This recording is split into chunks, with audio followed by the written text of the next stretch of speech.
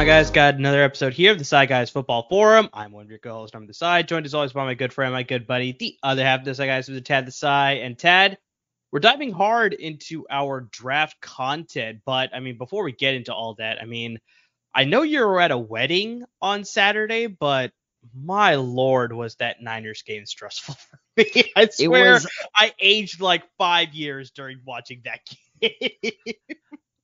I'm not joking. This is 100% true. So I was seated right next to or right across from a Packers fan, and about 2 seats down from him was a 49ers fan. And first off, the Packers fan was doing the most Packers fan thing of all time, of just like looking down at him like, well, at least this is a great game, right? And you could just tell it was really rubbing him the wrong way. Oh, of course it was. Of course it was. And so at the end of the night, towards the fourth quarter, we all get together for a group picture. And Packers fan is there. He's a high school friend of the group. And we kind of look around, we're like, where's 49ers fan? And we just realized we hadn't seen him in about 45 minutes. And there was a legitimate thought of like, is he in the bathroom stall watching this game right now? And then of course, and this is why people don't like 49ers fans, not saying you're one of these, but the second it was, the Greenlaw interception happened, and I mean like the second, 49ers fan walks back into the room. Of course. Which is like, where were you? He's like, I was at the bar. Yeah, it was a very stressful game. Lots of tension filled into it. Lots of like, what's happening here? It should not be going this way as a Niners fan specifically. But yeah, ultimately got to breathe a sigh of relief. They got to pull out the victory there. So we are playing this weekend against the Detroit Lions. It's going to be a very interesting matchup there. Because, I mean, also we had on Sunday 2 really good games between Buffalo and Kansas City, but with no stock in the game, I was able to enjoy it in peace compared to the Niners-Packers game where I was on edge. I was standing the entire final 2 minutes of that game. I was just like, this is too stressful for me. I really just couldn't handle it. But yes, thankfully we have moved on. Baltimore obviously won as well, beating Houston pretty convincingly as well. Tampa Bay, Detroit, that was a pretty close game too. But yeah, Detroit was able to sort of take that in the second half. But yeah, should be shaping up for some really good conference games this coming weekend. I will say this: I'm sick of Kansas City. They're the new New England. A lot of people are. I'm not like, I don't hate them as much as I hate New England or hated New England, because it's kind of hard to hate them now. But yeah, I'm just sick of Kansas City. Like, I was just ready for Buffalo to kind of like overcome that hurdle and like really be in the running. And I really thought they would have. No, I mean, it was funny. Like the second Buffalo loss, I was like, all right, whoever wins the NFC, I'm cheering for them. Because like, look, Baltimore has been so good for so long. Just be bad. Spend your time in the cellar, like the normal fan. They remind me a lot of Florida State, where I used to despise Florida State. I used to hate them. But then the past decade of futility, I was like, all right, now that they're good again, I'm actually okay with this. This is pretty cool. Baltimore's never really had that like era of downturn. And so it's just like, you know what? Just be bad for a while. So yeah, I'm sick of Baltimore. I'm sick of Kansas City. Stephon Diggs, stop being a diva and catch the damn ball. Even Cap agrees.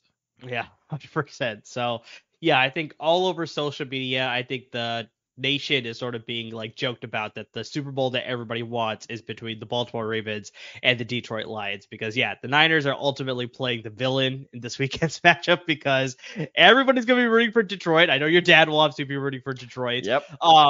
To get to their first ever Super Bowl in franchise history, and who's standing in the way? Why, San Francisco 49ers. So yeah, we'll see how it all plays out. Maybe we'll do a preview episode later this week. We'll see about that. But before we get into all that, we definitely want to discuss, like I said, some draft stuff, because that is coming right after the Super Bowl is over. We're hard into all the draft content. That's where we're going to have the combine, all the pro days, and of course, the end of the April month there, having the NFL draft. But Tad, let's really quickly make sure we promote our wonderful sponsors at Underdog Fantasy before we get into today's content, because I mean, It's just a fun way to get into some fantasy action as well as some betting action. They got you covered on both fronts. So if you want to go for the fantasy aspect, you do what's called best ball. So pretty much you draft your entire roster, you set it and you forget it. You don't have to worry about, starting this player over this player. You don't have to worry about trades. You don't have to worry about the waiver wire. It's literally just all taken care of for you. You draft your roster at the beginning of the season and you never have to touch it again. Underdog Fantasy's platform will optimize your roster each and every week, and they will give you the highest scoring total out of all your positions each and every week. So you don't even have to worry about that situation where it's like, oh, should I start Stephon Diggs here? Should I start, T. Higgins here? It's like, oh man, T. Higgins, I left him on the bench. He went up for like 40 points. Underdog will take care of that for you. Well, they will give you the higher point total for all of your position players based on all the positions there. So they take care of all of that. So it's really nice for people that don't want to mess with trades and waiver wires, start sits and all that. Just takes out all that guesswork. You just play the game and you see how your roster shapes up at the end of the season. But I think the bigger thing that me and Tad are a fan of is the betting aspect, where you pick anywhere between 2 to 5 different prop picks, and you can pick across the NFL, you can pick the NBA, the NHL, college basketball is going on right now, but they got a lot of sports to get you covered there. And you pick, like I said, anywhere between 2 to 5 different prop picks there. The more picks you make, the more money that you could win. And it's just a lot of fun. There's random props. I think we drop our video every single week. We try to, where we had props where it was Brock Purdy. Unfortunately, I didn't get this one right, but Brock Purdy over under 30 and a half passing attempts. So you pick that. Tad, I know your friend is a good fan of the rivals aspect, where it's like you go head to head. Yep. So it's like, who's going to have more receiving yards? Is it going to be Christian Watson or is it going to be Jaden Reed? It even goes on the same team. It's not always against other teams as well, other players. So you can compete against your own team there. And it's a lot of fun. It's a lot of great way to get into the action. But here's the biggest thing as to why you should use their platform. We're going to give you a promo code to get in to double up on your initial deposit of $10 or more, up to $500. All you got to use is that promo code DESAI, DESAI. And like I said, double up on your first or initial deposit, $10 or more, up to $500, and they will match that dollar for dollar into your account. So if you were to put in $500, Underdog, as long as you use that promo code and it's your first deposit, Underdog will match that dollar for dollar, and you will get $1,000 worth of betting credit on their platform. So, just use that code, guys. Get into the action. It's a ton of fun. Me and Tad have been using this platform for the past couple months. Wonderful partnership, wonderful website, wonderful app, and especially with the conference championship and the Super Bowl right around the corner, perfect time to get in and create your account with them. And I'll say this as well is it's so much fun just to have a very low stakes bet that can pay off so well. You place 3 over unders for $5 and it has a potential payout if you space them out correctly of close to $50. So you're really putting very little money to invest in games that you don't really care about. I have never cheered for a Jordan Love completion harder in my life. He finished one completion short. Wow. He was one short. I would have won $50, but it was still impressive. awesome. And they were so much fun to work with. And I'm telling you, it is so fun to do with friends and to, just kind of share each other's bets as well, that there's a whole group text I have invented. And I did not invent it. I am in. I can't take credit for it. My friends will yell at me, but they are just so awesome about all of that. And, fun fact, true story is I actually bet the over with Joel Embiid and Karl Anthony Towns. So I'm currently swimming in money like Scrooge McDuck. Solid. I did not actually do that. God, I wish I did. But that's the type of thing we're talking about. You put $5 on that, type of odds. Both of them had historic games. Woo. You're swimming in it. And I the payouts with this site are absolutely insane toward your favor. So, Underdog Fantasy, great site to use. Very easy site as well. That's another thing. Very easily to navigate. But like Amir said, that promo code right there, DESAI, that is D as in David, E, S as in Sam, AI, they'll match it. Because the first time I did it, I was like, there's no way. And I put in $250. I'm like, oh my God, there's $500 in here. And it was awesome. I burned through it very quickly, but it was awesome. So, yes, no, Underdog is, you know what? Screw it. I'll say it. They're my favorite partner so far. I love them. No, I agree. I agree. We've had a lot of great partners, but yeah, the partnership with Underdog Fantasy has been fantastic so far. So, guys, use that promo code DESAI, DESAI, to double up on your initial deposit of $10 or more, up to $500 on their fantasy platform. So, Tad, we gave a shout out to our great partners there. Let's get into today's episode. We're going to be talking about the NFL draft, but specifically, we're going to be talking about some prospects that, we haven't gotten to the draft bowl games here. We haven't had the East West Shrine game, the Senior Bowl, the HBCU Legacy Bowl. We haven't got to the Combine. Obviously, haven't got to the Pro Days either. So we're going to be talking about a couple guys that we think could shoot up the boards depending on how this sort of draft season goes, where it's like, if they have a good performance during Senior Bowl week, if they have a good performance at the Combine, if they totally kill it at their pro day, where it's like now scouts will start be looking at it and be like, all right. Tad, we've talked about it so many times on the podcast before, but just like some of those scouts have that recency bias. That's like, I saw this guy do really well now. Screw what his stats and his numbers show in his last season. I'm seeing something here now that really makes me really like this prospect. So, that plays a huge part as far as whether a guy gets drafted higher or lower based on their projected sort of, slot number as far as, first round, second round, low first, middle of the second, whatever it is. And so, yeah, we're going to bring up a couple guys here that we think could be shooting up the boards based on having a successful season in the draft season here. So, Tad, why don't you give me your first guy that you think could be a potential riser off those 2024 NFL draft big boards? I will not. You gonna give some faller? You gonna give some faller? Is that instead? You have to guess him. I have to guess. All right, you ready? So this player is a college junior, so he did declare early. Okay. In his 3 years in college, he had 12 sacks, 3 forced fumbles, 4 picks, 2 touchdowns, and 10 passes defended. Who's my first pick? This one's tricky. This is very mean to do to you so early on in the process, but that's exactly yeah. There's still why a lot of tape I have to watch. There's still a lot of stats I have to go through, but he did go to a Power 5 conference school. He did or did not? He did. So I'm not trying to trick you with like a small school guy or anything. Okay, no, that's fair. That's fair. I think with those sack numbers, I'm gonna go with Jared Verse, the edge rusher out of Florida State. I think Jared Verse had 3 picks? 4 picks? Maybe. I don't know. Good God, that would be impressive. I think Jared Verse would be in like first overall conversation. I was focusing more on the sack number. I think that's why I went with Jared Verse. It's interesting. You should focus on that because we're going to get to it. Is a guy I was raving about when we did our only in-season draft episode a couple months ago. And you know what? My man crush is still there. This guy is a monster. He is going to be good, and I cannot wait for him to be the second round pick of the Indianapolis Colts. I'm talking about Jeremiah Trotter. Jeremiah Trotter, solid pick. Junior, sorry. Senior, his time has passed. He had his time. Yep. He had a successful career. He is retired now. Now he's going to be rooting on his son. So, yeah. So let me say that again. So Jeremiah Trotter, for those of you who don't know, is an inside linebacker at Clemson. He had, over his 3-year career, 12 sacks, 3 forced fumbles, 4 picks, 2 touchdowns, and 10 passes defended. My God. So we'll get into the sack number in a bit. But real quick, Amir, I want to ask you one more question. This one's not a trick, I promise. Okay. Who do you think is the best inside linebacker in the NFL today? At one point, it was debatable between Darius Leonard and Fred Warner, but unfortunately, Darius Leonard, with all his injuries, has sort of dropped off. So I'm going to have to give edge there to Fred Warner there. Roquan Smith of the Baltimore Ravens is a close second.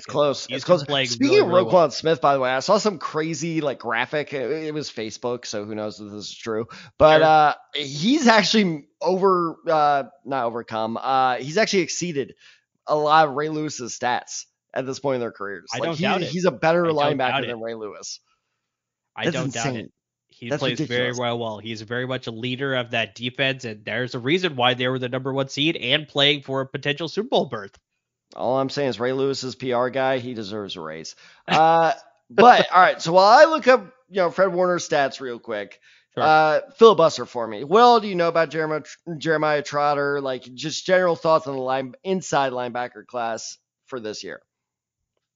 Yeah, I think the biggest thing with Jeremiah Trotter Jr. is that no doubt that he's probably going to be the number one linebacker off the board in this year's draft class. But I think just the unfortunate thing is just he plays a very traditional linebacker type of role, right? Where it's like we sort of talked about this when we talked about this before the season. We did a sort of college football preview, some guys that you should be watching as the season goes along. I remember that episode, and I remember you brought him up, and I said that as good as he is, I think just with the modern day NFL, you sort of need that guy to be that sort of all around type of linebacker. So it's like he comes in on pass rush, he can drop into coverage, he plays that sideline to sideline type of player too. He's that, the quarterback of your defense. He needs to do like all those things. And that's unfortunately what the modern NFL linebacker needs to do. And I'm not saying Jeremiah Trotter Jr. can't do all those things, but I think because of that, where it's like you still need to develop all those skills, that's why the linebacker class is going to be valued a little bit less compared to other positions. So even though he's probably the number one linebacker in this year's draft class, he's probably not going to go until the second round. Okay, thank you for talking long because I had to do math and that is just downright terrifying. Um, yeah, no, I greatly appreciate it. No sarcasm for once in my entire life. All right, so if I'm doing my math correct, in his first 3 years of his NFL career, Fred Warner had 4 sacks while Trotter had 12. Fred Warner had 5 forced fumbles. Trotter had 3. Okay. Fred Warner had 3 picks. Trotter had 4. Warner had 1 touchdown. Trotter had 2. Now, this is where Warner wins by quite a margin. Warner had 15 passes defended. Trotter only had 10. Only. My point being, I will also say that Fred Warner was a converted safety at BYU. So I was about to say Fred Warner's 3 inches taller than Trotter. Yeah, so yeah, that plays a big deal too. Yeah, for sure. So my point being is, and I know people are going to be screaming at us that like, well, how could you compare NFL stats to college stats? I'm not saying they're directly comparable. My point being though is that I agree with kind of what makes one of the best linebackers in the game today is an overall skill set. And I completely agree with what you said is, yes, he does thrive. Now, here's where I kind of disagree with you. You kind of said he's best in that. Yes, he does thrive in the traditional linebacker role, but the 12 sacks, career sacks, does prove that when he can get past the line, his patience, his ability to understand the game, understand where the quarterback is going to freak out and go is really, really good when he can get past the line. Again, we're going to touch on that in a bit. So I think that while he is a blitzing inside linebacker, he's no Micah Parsons, right? He's not an inside linebacker that's going to get 10 sacks a game. I know people are going to be like, he had more 10 sacks. I'm talking about Parsons as an inside linebacker. He had around 10 then. Which, by the way, I saw all these Cowboy fans at work were talking like, we need to put him back at inside linebacker. I'm like, yeah, I don't know why you ever stopped doing that. But point being is, he has all these great skills, and really the only negative I can find on him, the more tape I watch of him, and I've watched quite a bit of tape. I honestly think outside quarterback, he's probably the guy I've watched the most tape of so far in this process. The only real negative I can find on him is his size. His technique is good. His pass coverage is phenomenal. His instincts are, you can tell his dad used to be a great defensive player because it's just like you can be like, all right, yeah, his dad taught him the trick of like when the receiver does this, you do this, and it's just like, okay. Yep. But the only problem is he's listed as 6 foot, which I'll be very interested in the combine to see where he comes in as. So he's 6 foot, 230. He's coming in lower than 230. That guy is not 230. So he's small. So what ends up happening is I think this is why you said that is like, yes, he tends to get swallowed at the line. So he could be a blitz liability, but it's something that you mentioned way back in the beginning of this episode. And this is kind of where I, drew a lot of inspiration for both my picks, Trotter included.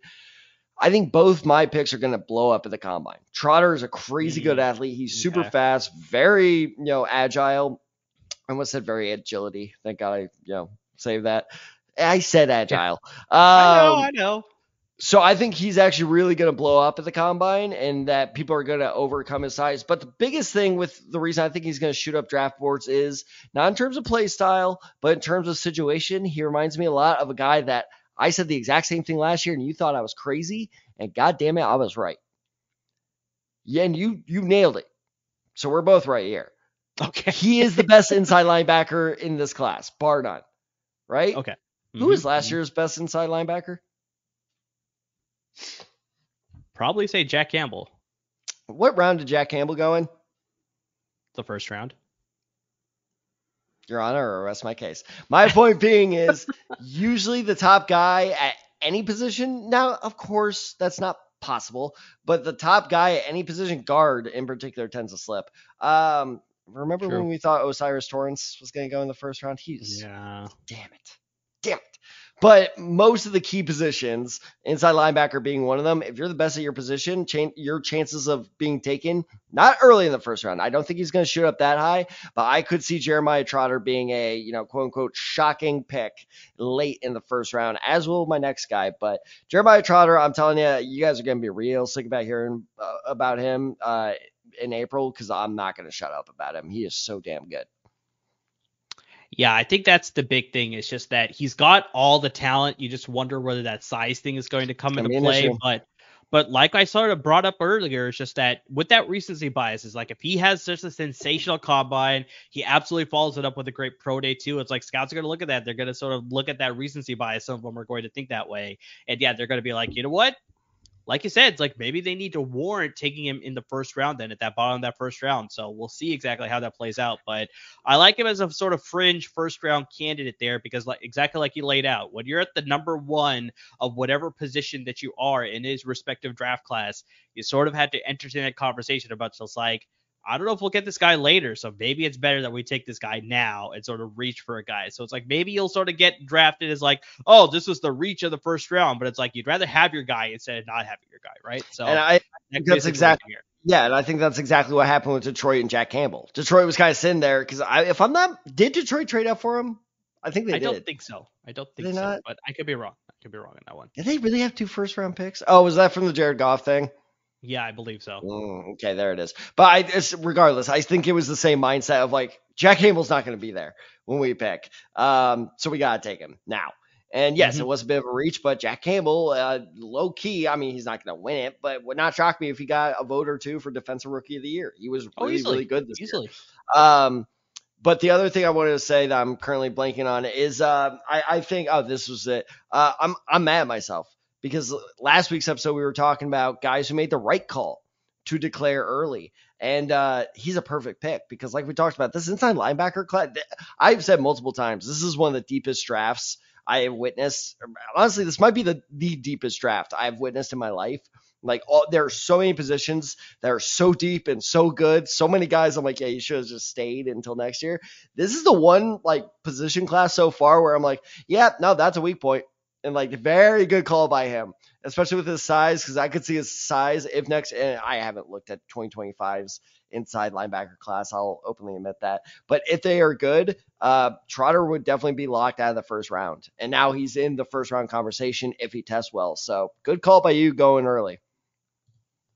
Yeah, I think the big thing that a lot of people sort of saw is that him declaring this year is probably good because he also has a running mate at Clemson. I think his name is Barrett Colson. Barrett Carter. Barrett Carter. That's the name. That I sounds had to look it familiar. up real fast here. But he's probably going to be the projected number one linebacker in next year's class because he decided to come back to school instead of entering this year because a lot of people speculate they might enter this year and go with Jeremiah Trotter Jr.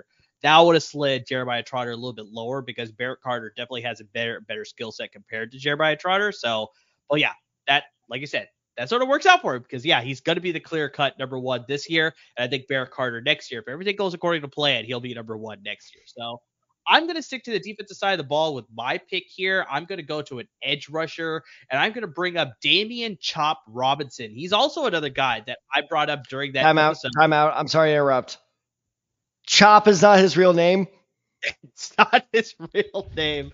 It is Davian. And then also on top of that, like they spell Davian in such a way that's like I've never seen it spelled this way. So that's why I had to make sure I heard it correctly. It is Demeion. So it's just like I have no idea how you get Damien from there, but yeah, it is Damian Chop Robinson, the edge rusher out of Did I Penn hear State. that right? I only put it on my headphones on at the end. Is there a U in Damien? Yeah, I'll spell it again for you. Yeah. Demeion. I would love to say I'm surprised, but as a middle school teacher, you would be shocked at some of these names. But damn it! I thought Chop was his legitimate name. All right, well, I just gotta name my kid Chop then. I'm legitimately upset by that because that is one of my favorite names. And by the way, my second pick is among my favorite names in this year's draft. Chop, you know what? Screw it. Damien, however the hell you spell it, does not exist on this podcast. He is Chop. Yeah, it's probably going to be Chop Robinson from here on out, but just, yes, I had to definitely give his full name. Oh But my god. Damian Chop Robinson, the edge rusher out of Penn State. Every time he gets a sack, we can go, I'm sorry, you've been chopped. Well, that's sort of where the chop nickname comes from because he does a Really? chop dance after he gets a sack. So it's Okay. like it's not to that extent that you laid out there, but yes, he does have a chop sack dance. But I think the big thing that we're gonna see with Chop Robinson, I know you're sort of talking about Jeremiah Trard Jr. going to have a very explosive combine, most likely.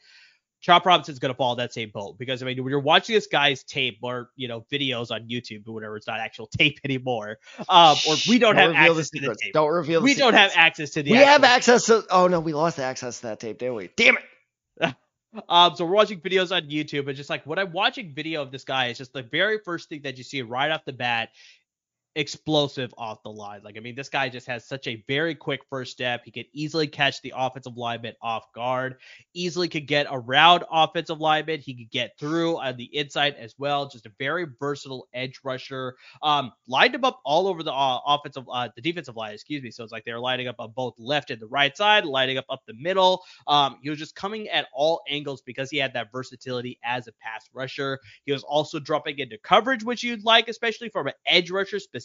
So it's like you could see some of those skills that you can develop to obviously, maybe make a more of an outside linebacker as opposed to just a pure edge rusher or a defensive end specialist or like a pass rushing specialist there. One thing, though, that I think that's why I'm calling him like a fringe candidate as to why I expect him to rise is because he is still raw. Like, I mean, there's a lot of these skills that you're seeing that you're salivating at that is just like, oh my God, his explosive is great. His agility is great. The fact that he's able to sort of just like look like a, prototypical pass rusher. This is the guy that we would want on a roster. There's still a lot of things that he needs to work on. For one thing, terrible in the run game. Like, I mean, he's absolutely like, whereas agility is a benefit in the pass rushing aspect, in the run defense aspect, he sometimes gets too aggressive. He over pursues runners. He sometimes gets locked up by offensive linemen because he just doesn't shed the blockers all that well. When he's coming in for a pass rush, he has a few skill sets, but I mean, that's another aspect of his game that he needs to develop some more pass rushing skill sets instead of just relying on his speed and his agility. He needs to, get some up and under moves, needs to spin moves, the Dwight Freeney spin move. That would be fantastic if he can sort of incorporate that. Great But just fullback. unfortunately, he doesn't have that skill set just yet. It's still like a very developing case. But I think once again, your scouts are going to see this, and they're going to see this guy at the combine, and obviously at his pro day as well. And you're going to see just all these athletic abilities. You're going to be like, this is a guy that we can sort of like, the piece of clay that you can mold it. Like, this is the perfect defender that we want.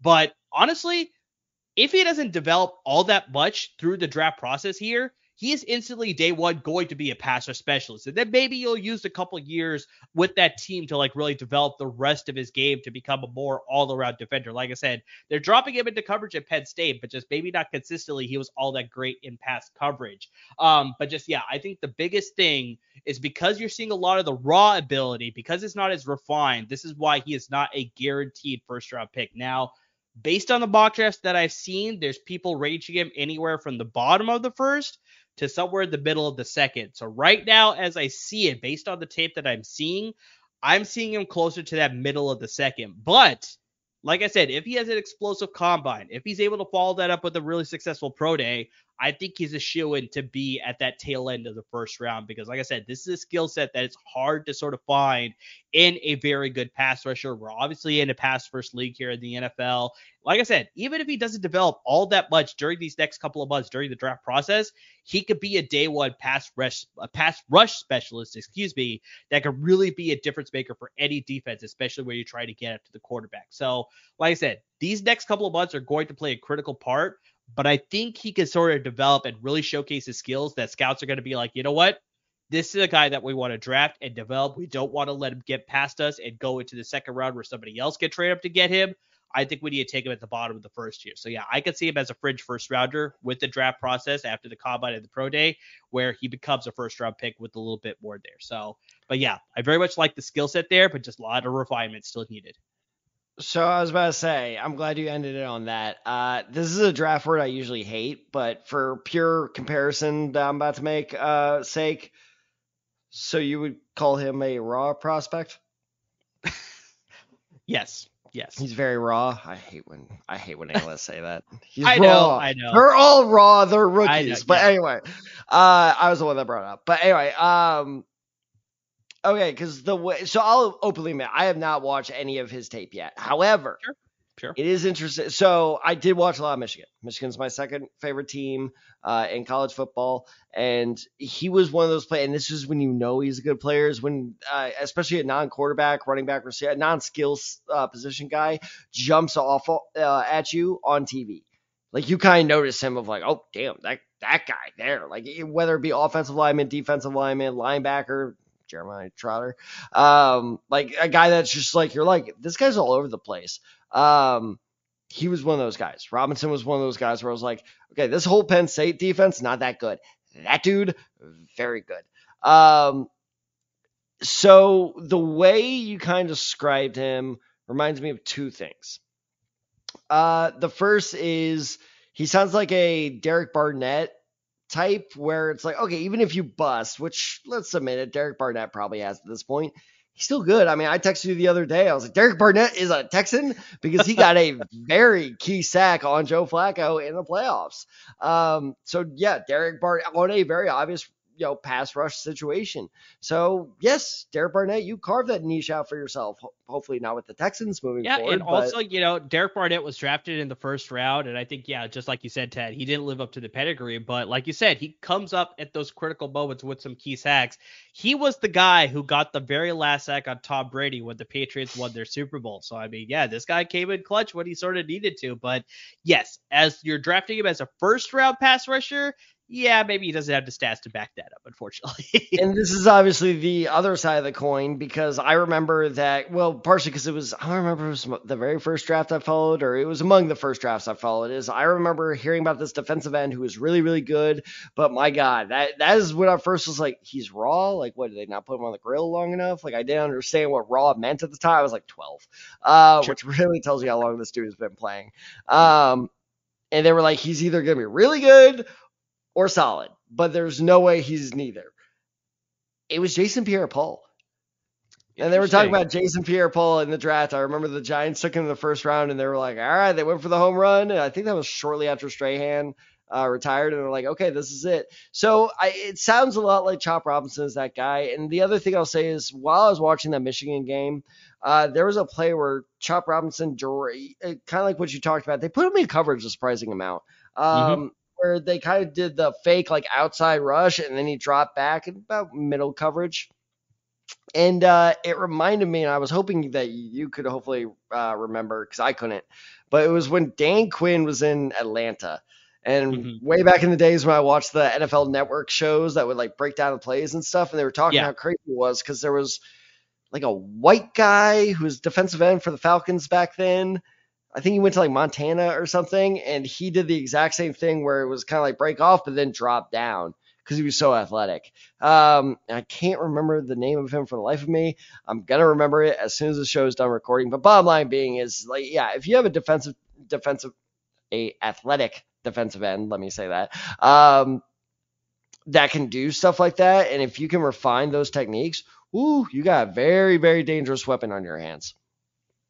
100%. So, yeah, Chop Robinson, I can see him, especially if he has a successful next couple of months. He could definitely cement himself as a first-round pick. But as of right now, I see him most likely as a day 2 pick in the second round, either the middle or the top of there, depending on how you sort of see it play out there. So, all right, Ted, give me another player that you think could shoot up draft boards if he has a successful draft season.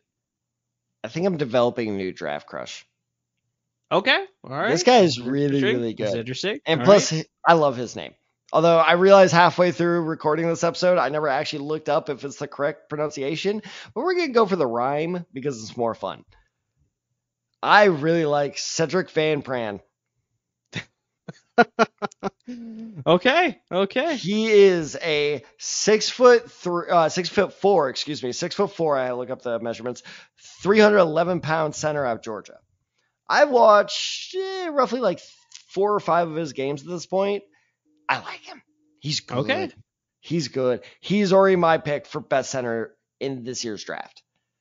And it's because he's so athletic.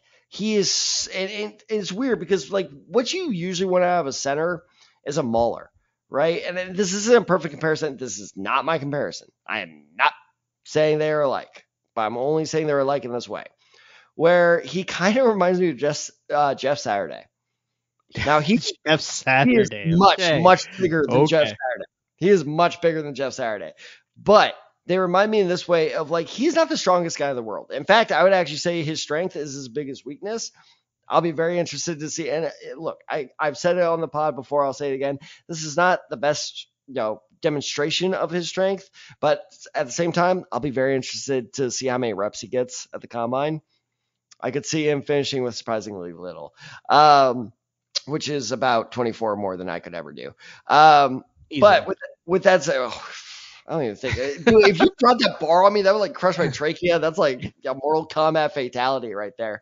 But he's an absolute freak athlete, and I think that with all the other drills in the combine, the 4-yard dash, the agility drills, he's gonna win because that's where the Saturday comparison comes in. Is he knows how to like kind of game the system, and I'll get more into that in a bit. But you look at some of the ways that he performs the position well at center.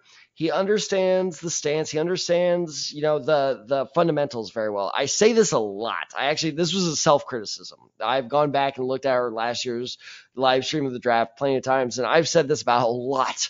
Trust me, a lot of offensive linemen where I'm like, yeah, he's good. Just needs to work on his footwork. Yeah, he's good. Just needs to learn how to, spread his stance out. Yeah, he's good. Just needs to learn how to do the chop feet.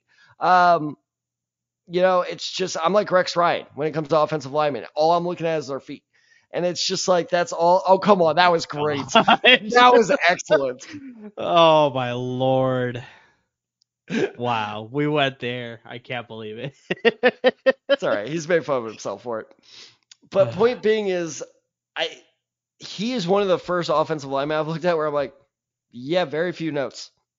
Like he moves his feet quickly. He positions himself incredibly well. Yeah, there's some ticky tack bullshit I can call him out on. But honestly, if he was forced to be a starter day one, now I wouldn't draft him to be a day one starter. But if you're forced to draft him to be a day one starter, there are worse players you could go with. And the crazy thing too, and I think this is going to help him a lot, is like I've been gushing over his athletic ability. This dude gets to the second level like no other. And it was funny because the first video or tape I watched of him, he was decking these linebackers on pulls and stuff, which is not normal for a center. I will admit that. A center pulling is a pretty college thing. He's not going to do that if he plays center at the next level. And he was just, pancake. He was like the old Madden when you could be the my player guard. Oh yeah. Mm-hmm. Yeah. And dude, I'm not even joking. Like literally like putting these guys to the ground. And I wasn't that impressed because I'm like, okay, you're not going to be able to do that in the NFL. But the fact that he has that type of tenacity and the fact that he has that speed, and that's the big thing, is honestly, it would not shock me if he has the fastest 40 among linemen in the combine. Okay. Shows me, okay, that is an offensive lineman, which means I could see him also working out guard. He's got the size, 6'4", 311. So, okay, fine. You don't believe in him at center? I could see him being a pretty good, like, pull guard, swing guard. Now, I will say this. He does tend to struggle against the faster nose tackles. So against but this is the thing. I was like, all right, who are the fastest nose tackles? It's Michael Pierce, Chris Jones, and Aaron Donald. And I was thinking like, who are other fast nose tackles? And I don't know about you, but that's all I could come up with. And those are the best nose tackles in the game.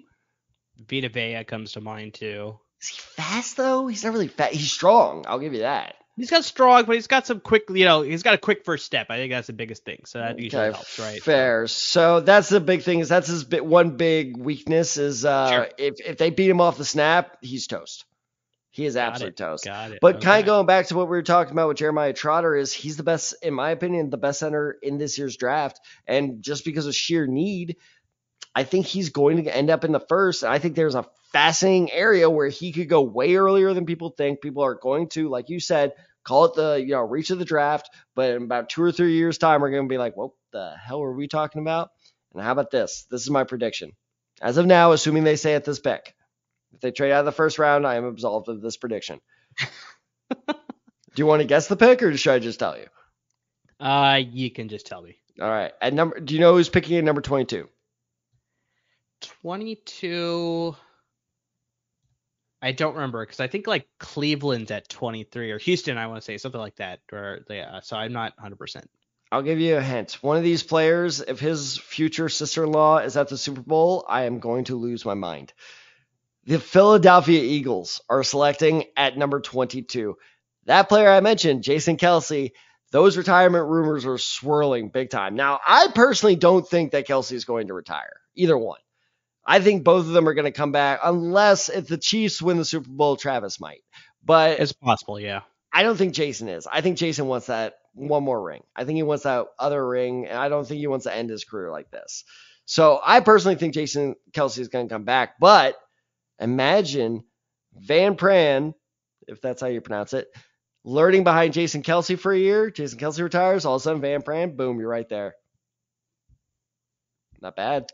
Not bad. That's not bad at all. And right now, so by the way, I forgot to mention this with Trotter. So I actually did a little bit of research. Did you know Google got rid of their page numbers, by the way? Yes, I think I knew that. Yeah, when did that happen? I don't know. Okay.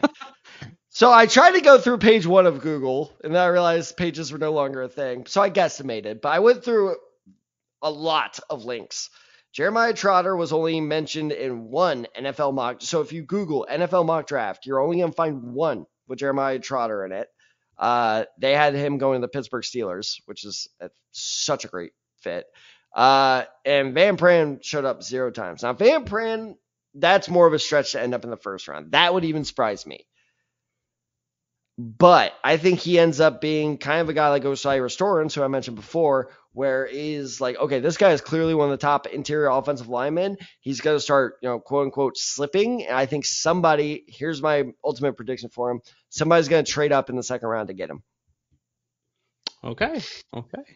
Yeah, I think the big thing we're sort of talking about, like guards not taking as high, stock in the first round. I think guards and centers, yeah. Yeah, so I think center sort of falls into that. So it's like you have to be at an exceptional level, and I need to watch a little bit of tape on Van Pran here.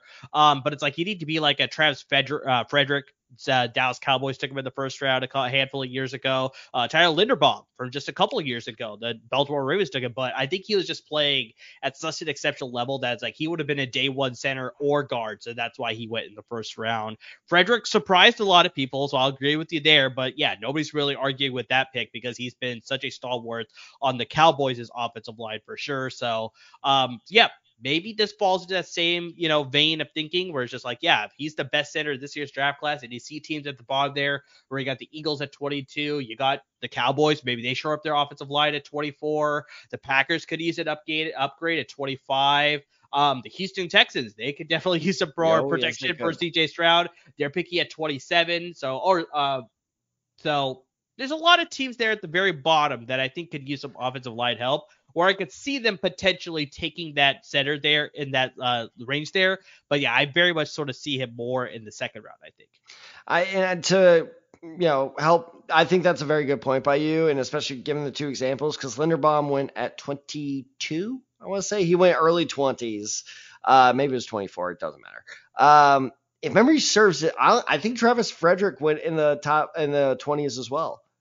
I don't think Travis Frederick went in the top 20. He went in the 20s, yes, not the top 20, but yeah. So there you go. I mean, you just named two of the best, centers in the league. I'm not saying Linderbaum's 2. I'm just saying among the best. And neither one of them went in the top 20. So yeah, that position value is very clearly tanked. And you could say the same thing for running backs. Some of the best running backs in the league today did not go top 10. Before you people yell at me, yes, I know Chris McCaffrey went like 6 or whatever. Yeah, so Tyler Linderbaum went at 25, and damn it. Yeah, Yeah, so he won at Frederick 25. was 27. I'm looking that up right now, and Travis Frederick, don't look. What college? Wisconsin, right? Damn it! Pretty sure I got that one right. So, No, yeah, you're right. It was Wisconsin. okay, I think okay. that was a draft pick when Jerry drafted on the boat. You remember the James Bond yacht? If I'm not mistaken, Yes, I think that was the Travis Frederick pick. we're talking about Travis Frederick right now. Or at least you're talking about somebody else. No, that's what I'm saying. Is I think when they drafted Frederick, that was when Jerry was on the yacht. Yes, I think so. I think so. Um, I think you'll have to find the Travis Frederick one All because right, it's going to I'm take on a it. little long time here. But I want to All get right, to who my you got? last pick here, and I Yes, kind of cause I saved was about to this say, one you for go. last here. We definitely had to bring up quarterback in this conversation. We were talking about draft risers, and I'm going to bring up JJ McCarthy, the quarterback for the University of Michigan. And so I think the biggest thing that you have to worry about with McCarthy as to why he may sort of fall into like that second round, maybe possibly the third round, depending on how things play out. But I don't know if he's a surefire first round pick. It's because of his make and build, where he comes in at 6'3, so that's a good height for a quarterback. But dear Lord, he's probably 200 pounds soaking wet, Tad. Like, I mean, he is barely over 200 Talk, pounds. talk about combine measurements. I cannot wait to see. Exactly. So that's going to be a very interesting one to see because if you look at like Lamar Jackson, who we talked about being a sort of like slider build quarterback, he's the same height, but he's got 10 more pounds on him. So he could sort of like quote unquote withstand the hits a little bit. But I mean, Tad, notoriously, you have said that's like, I don't trust Lamar Jackson in fantasy football because I'm just so worried about him getting hurt and getting hit and just sort of missing a lot of games because that happened last year. Now, this year, obviously, he was able to play the entire season for the most part, rested obviously that last game when the number one seed was locked up, but he was able to stay healthy a lot of the time. But it's like, this is something we're seeing with Anthony Richardson now. So it's like, I mean, this is something that's like when you're coming in at that position, the quarterback position, where it's like, I know you get sort of the benefits of like, the flags and the late hits, and you can't hit him below the knee. You can't hit him above the head. You have to hit him right at the numbers sort of thing. Even with all those benefits, you're still going to get a lot of defenders that are going to like push him and rock him. And it's like, you're going to have to make throws where a defender's coming right at you. It's just like, can he withstand that over the course of a 17 game schedule? I don't know at this weight whether that's possible. That's going to really make a lot of scouts and a lot of front offices think as far as like, is this the guy we want for our franchise quarterback sort of things? Like maybe a backup, but I don't know as a franchise quarterback, but I mean, he's sort of in that range of being a first round quarterback. But I think the big thing, if you can sort of get past that, is that he has the skill set to be a very quality starter in the NFL. I won't say he's going to be like, a day one type of starter. I'm not going to say he's going to be a future Hall of Famer. I'm not even going to say he's going to be a future Pro Bowler, but I think he has the skill set to be a future starter in the NFL for sure. Because, I mean, when you see his throwing ability, it seems almost natural. Like, I mean, he doesn't seem like it's taking a lot of effort. He's got pretty good mechanics already. He sets his feet pretty well. He's got a nice motion with his arm motion as well. And take what you want with this, Tad. I'm usually a big proponent against this. A lot of people still like it. I know this is the big thing I usually hate in baseball too, but wins for quarterbacks. But I mean, the guy was a winner. He went It was. 27 and Yeah, he 1 was. in his college career. I always feel Sorry, like, what was that one? What was that one, by the way? TCU obviously being a last year. Let's go, baby. Let's go. So I mean, take that what you want. Obviously, is like I said, I'm usually against that where you're talking about wins because especially like in baseball, it's like it's not always on the pitcher. Sometimes the offense can score you like 10 runs, and it's like okay, the pitcher doesn't have to do much, and he's going to get the win. So it's like obviously it's a little easier. So same thing here. Michigan had an outstanding defense. Jim Harbaugh obviously based that offense around the running game. So JJ McCarthy did have to do much, and that's also a little bit of as a knock to him as far as like whether scouts are going to evaluate him properly because within that offense, Tad, I mean, obviously you saw this where it's just like they were relying on him to be the focal point of that offense. He wasn't like a Quinn Ewers at Texas. He wasn't like a Michael Penix Jr. at Washington. He wasn't like a Caleb Williams at USC. He was just a product within that system. But the caveat to that, though, is when they asked him to make plays, he was making plays. Like, I mean, you see that athletic ability. He's able to come out of the pocket. He was making throws off platform. But I think just unfortunately, you didn't see enough of it because that's just not the style of offense that the Michigan Wolverines were running there. So he is a national champion. So, I mean, you got to take that for a little bit of credibility there. Excellent leadership skills. And everything that I've been hearing, especially leading up to that national title game, is that the guy just absolutely kills it in his interviews. Like, this guy is just very likable. He's got a charming personality. So, I mean, that's obviously going to play very big in NFL locker rooms too. It's like, if you're getting that sort of charisma and natural leadership ability from your quarterback, it's like that may sort of boost his stock a little bit too. He definitely needs to work on his decision making. And I think, once again, this just sort of is like, in the type of system that he is on, he wasn't asked to sort of make a lot of these like big throws where it's like he had to really scan the defense, really make the right pre-snap adjustments sort of thing. It was just like he just had to play within the system. A lot of handoffs, all these two your great running backs, and Blake Corum, Donovan Edwards, right? But I mean, you did see enough of it that's like, this guy can be a gifted passer at the next level. Very strong deep throw ability. He was able also to sort of layer his throws, hitting it to all three levels with some good touch as well. But just, I think the biggest thing that I think can help him shoot up draft boards is that in the national title game, we saw Michael Penix Jr., who absolutely destroyed Texas. And then, unfortunately, the national title game against a lot tougher of a defense in Michigan, he just didn't look like the same quarterback. So, unfortunately, that is going to hurt his stock. Obviously, we're going to see what happens in the combine and his pro day as far as like his skill set, whether he could sort of get over that rib injury. Clearly, we saw that he was hurt in that national title game and he was gritting through it. But I think if JJ McCarthy can sort of like keep killing it at those interviews and being that likable type of guy, and then he goes to the combine and he goes to his pro day and he can showcase the skill set that he has that he wasn't able to show as much at Michigan in the offense there, I think he may shoot past some of these guys and possibly in the conversation to be the fourth quarterback off the board instead of at number 5 or 6 where he is right now. So, I mean, it's going to be a very interesting situation to see where it's like, I think we're locked into Caleb Williams at 1, most likely Drake May at number 2. Jaden Daniels, unfortunately, with Michael Penix's performance, is sort of locked in as 3 now. I mean, you can sort of interchange May and Jaden Daniels, maybe even Caleb Williams to an extent at the top 3, but those are your top 3 guys. 4 through 6, though, is going to be very interesting between Michael Penix Jr., J.J. McCarthy, and Bo Nix out of Oregon. So, I mean, yeah, J.J. McCarthy can keep killing it on all the intangibles and then just sort of on top of it showcase his skill set that he wasn't able to show at the University of Michigan during his days running that offense there. I think some scouts may look at that and be like, hey, maybe this is the guy that we want leading our team as long as we can develop him properly, and he may slip into the first round then. So I have 3 very weird comparisons for JJ McCarthy, none of which involve his. Once again, I need to put this caveat on it. I'm not saying he plays like any of these players. I'm talking about the situational comparison. Okay, all right. The first one is, I think he is this year's Will Levis, meaning that had Will Levis gone in the top 10 last year, it would not have shocked me at all. I was actually fully expecting, and what shocked me more was the fact that Will Levis fell out of the first round. I thought that some team was going to fall in love with him because it sounds so much similar to what we were saying this time last year, right? Will Levis is really good. He needs a lot of refinement on his game, but he's such a good athlete. Apparently he's a great guy and all this stuff. And I mean, look at what happened. Will Levis ended up being one of, if not the best quarterback out of this year's class. I am joking before people scream at me. But Will Levis ended up looking good. Is he the answer for Tennessee? Yeah. Is he the answer for Tennessee? TBD. But yeah, exactly. He showed some flashes, which is more than some quarterbacks can say. Anthony Richardson.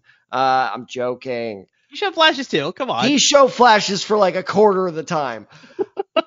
Because he was out for the other 3 quarters. Anyway, literally a quarter of the time because they play a game for a quarter. That was not a metaphor. That was very literal. Quite literal. Oh, buddy, I hope he stays healthy. I hope he stays healthy for you. But point being is, it wouldn't shock me if J.J. McCarthy does play himself into the first, and not even just the first round, the top 10. Is like that. That would be one of those. A little too high for him. I agree. For me, based off what I saw, I don't think he could go in the top 10, but I think definitely he could slide into the first round for sure. I agree, and I'm going to get into that concern in a bit, but. Okay. I would still, because I'm with you. Does he belong in the top 10? Absolutely not. Will he go in the top 10? Maybe. Like, I could see that happening. Possible. So if a team falls in love with him, because like you said, yes, he's a very likable guy with all the whole meditating on the goalpost thing. I don't know. But apparently a lot of people like him. And so, yes, I think that will help a lot because we know how much, way too much stock these teams put in the interview process. My second comparison is this. This is where I'll be very interested to watch more in depth because the whole thing with tape, I don't know if you do this because yes, we do watch videos on YouTube. We do not have these coaches connections where we can order tape. But I will say this is if there are two things I do. First off is Google or not Google, but YouTube the player's name and draft. And then watch a couple of their, like just draft tapes. Thank you, by the way, for all the channels that put that out there. You are a lifesaver. But what I'll also do is I'll, YouTube Michigan, Penn State, and there are a lot of channels that put out the entire game. And I will do what a lot of scouts do: is watch play, rewind, watch again, watch play, rewind, watch again. I have not done that with McCarthy yet. I'll be interested to see how his decision making changes in my mind if it does, because I'm right there with you. Yes, he made the plays when needed, but for the most part, especially again as a secondary Michigan fan, I felt like I was watching Chad Pennington out there. A more athletic Chad Pennington, granted, but it was more Fair, just like, fair. hey, don't fuck this up. Yeah, Don't that's you very throw true. that pick. And it was just like, all right. And yes, he made a couple amazing plays. And that was the thing is like at times it was like, oh, this dude's a lock for the first over. It's kind of like watching Shadur Sanders in Colorado, where I was like, oh my God, I see the first rounder here. And then that like 4 players later, I'd be like, yeah, you're a bust. So the Chad Pennington of it is like wherever he went, I always felt like it was just like, just get us a couple touchdowns, just get us down the field. We will figure it out despite you, which is interesting. And then this is my final comparison. Like you said, he is a underrated athlete for reasons, but I do wonder at his pro days, especially because tell me this doesn't remind you of another similar quarterback, because reasons. Where let's say he hits one crazy 60-yard throw, and then all of a sudden people are like, oh my good God, this guy is a crazy athlete in the pocket. He can hit all these nasty throws, and like, this is the dude. I could see something he does at the pro day going viral, and that will stupidly, admittedly, but regardless, skyrocket his draft side. It's just the thing is McCarthy, exactly. It wouldn't, well, it shocked me if he fell as low as a third. If he fell out of the second round, that'd be pretty surprising. But it wouldn't surprise me if he reached the second round. It also wouldn't surprise me if he was like the 8th or ninth overall pick. Interesting. Okay. It all depends on because look, like I said, I love the draft. Our viewers, listeners know this very well.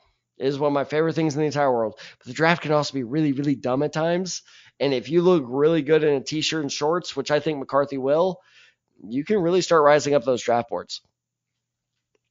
Exactly. So that's why it's very critical what happens during these next couple of months as far as how the combine goes, how the pro days goes. If you're invited to one of the bowl games between the East West Shrine game, the Senior Bowl, possibly the HBCU Legacy Bowl, that's where you can sort of really make a name for yourself as well. A lot of scouts take a lot of stock into those as well. The practice week leading up to the game and obviously the game itself. So, we'll see how this all plays out. But yeah, those are just a couple of the guys that we want to list out here that before we see the combine, before we see these bowl games, before we see the pro days, could potentially, with all of those things in mind, could possibly shoot up some draft boards with some successful performances. This is the Psy Guys version of Dibs. True. I agree with that one. I agree with that one for sure. But guys, this is just the peak of our draft content for you. We're really going to go deep and heavy into it next week. Tad, surprisingly, next week is the Senior Bowl and this East-West Shrine game. Both are happening next week, so we're got you covered as far as content is concerned for there. We will be doing our annual Senior Bowl live stream as well. We'll hopefully have some good friends of ours on the stream as well, but definitely we got me, you got Tad. We're going to give you a lot of great content covering that game from the first snap all the way to the final whistle of that game, giving you a lot of great content over throughout the entire 3 hours there. Probably even longer than that. I think the last time we think close to 4 hours, if I remember correctly. So it was a while. But but it's a lot of great content. It's a lot of fun for sure. This is our third year doing it, if I remember correctly. It might be our fourth year. I can't remember that one. Yeah, I think it's our third. Third year sounds more accurate, yeah, for sure. But make sure you tune in for that. We'll definitely get some more promos for that as we get a little closer. We're definitely going to be going heavy with the combine, of course, the pro days, just all sorts of draft rankings and big boards, and just hopefully we'll have some guests throughout the season as well. But guys, we're definitely transitioning into draft content, and if you definitely want to get into the conversation, make sure you're hitting us up on all our social media handles. You see the ticker coming right down below. You got us on Twitter. You got me at the side 23, Tad at Tad the side 94. Got the show handle at the Decide Guys, and of course on Instagram at the Decide Guys as well. Hit us up, talk to us. What do you think? Who are some other guys that you think are going to rise off draft boards? Who do you think is going to fall because they're going to have a bad performance during the draft season? Like, I mean, that's a possibility too. Just other guys you want to talk to us about, please hit us up. We're here to interact with you. If you got fantasy questions, like, I mean, fantasy season doesn't end just because the season is over. The regular season, I should say. If you're playing a dynasty league, if you're playing keeper leagues, I mean, what have you? I mean, if you're starting up a league, like, I mean, hit us up. We're here to help you out with all of that as well. Guys, wherever you listen to your podcast, make sure you subscribe to your podcast platforms there, whether you listen on Spotify, Google Podcasts, Apple Podcasts. You listen right on the LAFB Network website. Ton of options out there. Hit that subscribe button. Always be up to date with the podcast. Watch us on YouTube. Appreciate you. Make sure you subscribe to our YouTube channel. And guys, please support our parent network at LAFB Network. They're giving you a lot of great content when it comes to the Chargers and the Rams at the professional level, and the Trojans and the Bruins at the college level. So lots of great content from all four LA-based sports football teams.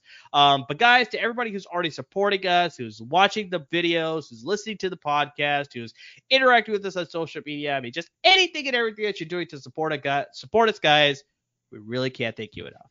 And keep tuning in for awesome draft coverage and some awesome underdog picks because, we haven't made a decision yet, but chances are we're going to drop some picks even during the NFL offseason. They will more than likely have NFL draft, odds. And even if they don't, guys, I've made more money on the NBA than I have on the NFL this year. I'm not going to lie. So if you need some NBA betting advice, we are here for you. And as always, drop some, off-season show ideas. What you want us to do? Is it more betting stuff? Is it more game shows? Is it even more draft stuff? Although please don't do that because we are doing so much draft stuff. Chances are we'll get to it. Trust us.